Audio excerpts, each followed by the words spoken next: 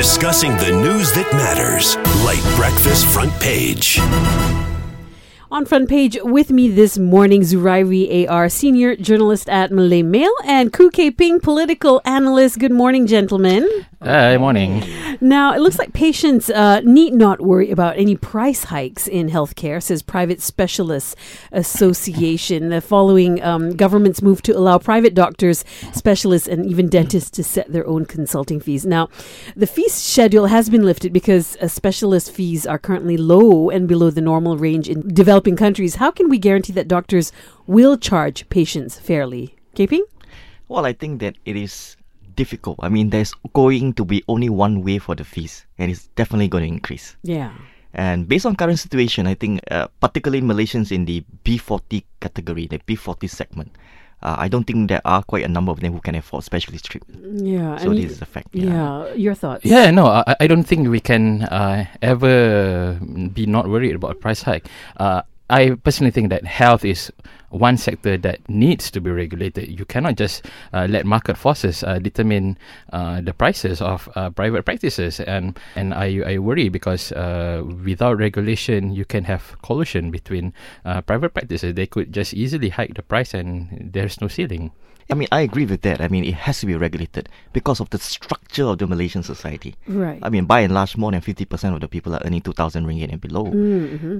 If you want to lift cap on specialist fees, then the government needs to have a structure. I mean, number one, for example, there need to be an insurance policy so that those with pre-existing condition, those with NCDs, for example, are also covered.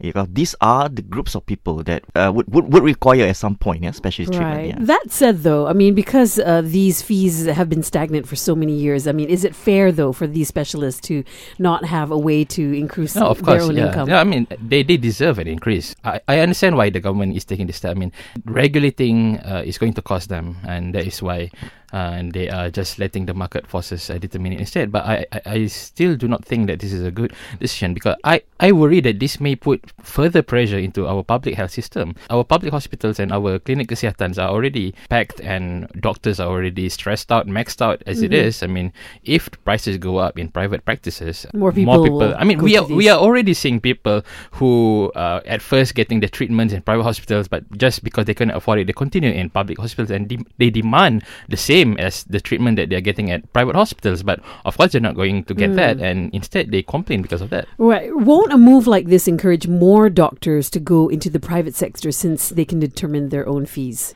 I mean, for sure. I mean, it's all about demand, supply, and when you have demand, you have better rates as well. Definitely, doctors are going to move there. So it is something that we cannot control. So that's why in policy making, you have to look at all aspects. You can't just be looking at, okay, we leave the cap on one thing. By the end of it, there is no safety net that actually covers people who will need the service, and it's going to be probably half of the population, but they do not have the means to be able to seek for specialist services because fees are going to increase, right? And a coalition of student associations in University of Malaya have been issued a show-cause letter by the Higher Institution of Learning after organizing a talk on social movements in Hong Kong and Taiwan last month. I'm just wondering why this is an issue. Is it because this is a student body organizing these talks and the university is worried it will encourage more protests among their own students? I think it's just that everybody's afraid of China. Who is not? I mean, and I, because University of Malaya, I mean, for such a big and prestigious institution, I guess they just do not want to ruffle any feathers. I mean, if I'm not mistaken, they also have the country's oldest Chinese studies department, I think. So definitely there's a link with China there. But I think ultimately it's because is not exactly, I mean, the management is not exactly taking a progressive stance on many issues. For example, the recent kerfuffle with the degree, right? And this one, it's pretty much concerning the same group of student activists, and I think this is just part of the trend of them trying to clamp down on a more progressive student movements rather than ones that they can control themselves. Yeah, your thoughts, Kay Ping? Well, I mean, this is, I'll put it in one word, it's just like unnecessary. I think that whether you are afraid of a third country, or you're afraid of a foreign power or not, I think they will have to be sticking consistently with the freedom of movement in universities, political association, freedom of thoughts and discourse.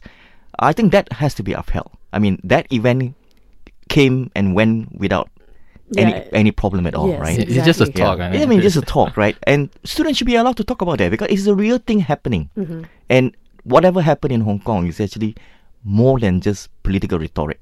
There are also a very strong socio-economic undertones. And I think Malaysia as a country should also be able to learn about that. Yes, absolutely. I mean, how does this help the spirit of open Correct. discourse if, these events are going to be policed and micromanaged by, At least the students here try university. to talk about it. They try to have civil dialogue, engagement in trying to understand the whole situation. The whole issue. Granted, in a lot of our education institutions, we are getting more and more freedom these days after the change of government. But I think certain people are just slow to catch up to this, So, get with the program. All right. Up next, it looks like PKR Deputy President Datuk Seri Azmin Ali says he's ready to reconcile with his president, Datuk Seri Anwar Ibrahim, this after a very eventful weekend where punches were thrown, people walked out, and there were fiery speeches left, right, and center. So last week, Azmin and Anwar presented as united, and you know what all happened over the weekend. I don't know about you, but I'm confused because this cycle appears to be repeating itself over and over, and the same reconciliatory tone made after every incident. So when all attempts at, trying to reconcile seem to not avail of anything, is there really a point in continuing to try and make, things different? Well, I mean, they have to continue because it is the government at stake. Right. All right, and they all know that PKR being the largest party in the coalition, if there is a split happen right in the middle, I think it's the end of the current government. And all of them have stakes in it, including Azmin and also Anwar Ibrahim for that purpose. So it's a choice, but unfortunately the events, as you mentioned, happening over the weekend do not seem to point that way. And usually when there's a reconciliation, you will also have a truce. You will also bring the matter internally. But it seems that all things are out in the open. Each of them have their own events, and rhetorics and punches were thrown.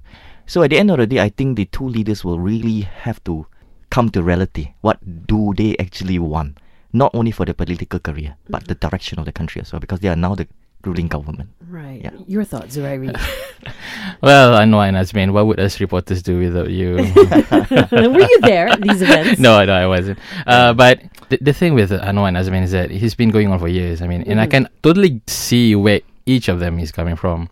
Azmin has been carrying the party ever since Anwar was in prison, and Anwar, of course, has been the linchpin of the party. You can say that he's the reason the party was formed. So this clash of ego has been going on for some time, and it could never stop. Why? Because as long as Anwar is there, Azmin just cannot go up, and I think that's partly the problem. But Azmin is younger, isn't it? I mean, he Yeah, can actually but- wait it out.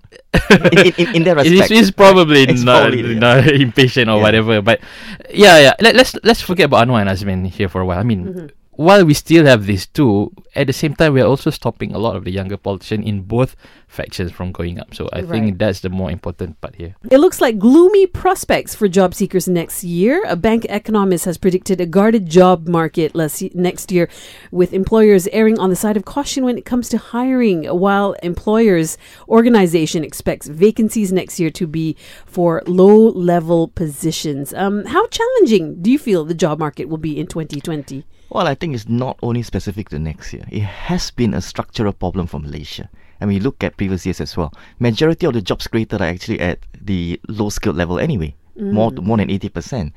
And if you look at statistics again, the top-level job, right, the skilled jobs are only probably less than 5% created. So that's why we have a mismatch between the graduates that we create and the job opportunities that the market actually offer. Right. So it has been a structural problem, and that has to be resolved. If economy is going to go on a downturn, I mean, there are all possible signs going that direction. I think it's just going to be worse.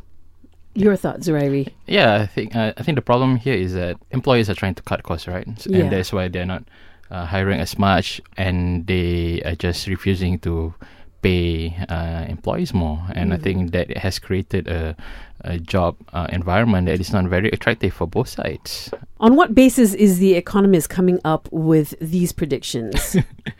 Well, of course, you have a lot of index that you can refer to. But even if you don't look at this data, I mean, I think you can sort of feel it, right? I mean, Yes. I cannot be the only one who is feeling that not only this year but next year is still going to be tough. And it's not so much just because of the new government, but there are just so many factors around global economic downturn, slowing economy. Right. What can the workforce do to make themselves more employable?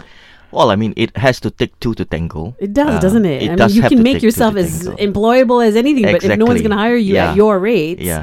I think what needs to be done is that the employers need to push for more technology adoption. They really have to improve. They really have to move up the value chain.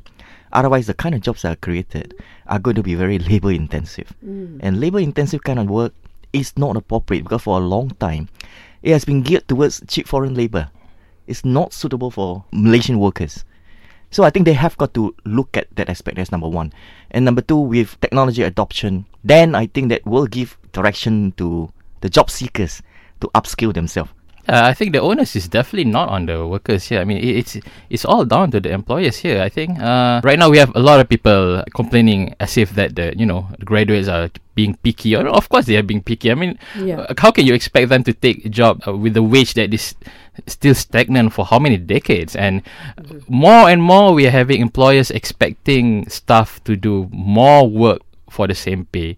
I think one indicator is that Malaysia is ranked fourth in terms of worst work-life balance condition. Right? People work very hard, but at the same time, we are lowly paid. So there is, there is a problem. Right. Well, coming up, a person who doesn't have this problem is Halim Saad. Tan Sri Halim Saad and a partner are now the front runners to buy over highway concessionaire Plus Malaysia Berhad after the two upped their previous offer by over a third, according to Business Weekly The Edge. So yes, they have offered more money and more discounts on toll rates than the recommended 18%. Would this make sense from a business perspective? Rairi? It does feel like 90s all over again, Yeah. Halim Saad back in picture, Syed Muhtar Al-Bukhari buying off papers, Dr. Mahdi in power, and Daim running things again. But I think it's an offer that the government just cannot refuse because they already said that they cannot fulfill their election manifesto of, abolishing tolls, and whoever that can provide cheaper toll rates is definitely going to win. I'm not sure how Halim Saad and his company will profit here, but I think anyone that gets Plus will definitely profit as well. It's the biggest chain of highways in our country, and there's no reason that that revenue will not go up. So it's an easy cash cow, I think. Your thoughts? Yeah, I mean, my thought is that it is wrong for the government to do that. I mean, if you look at the situation for Plus, it has actually more assets than its debt. If you look at the balance sheet, it's actually quite healthy.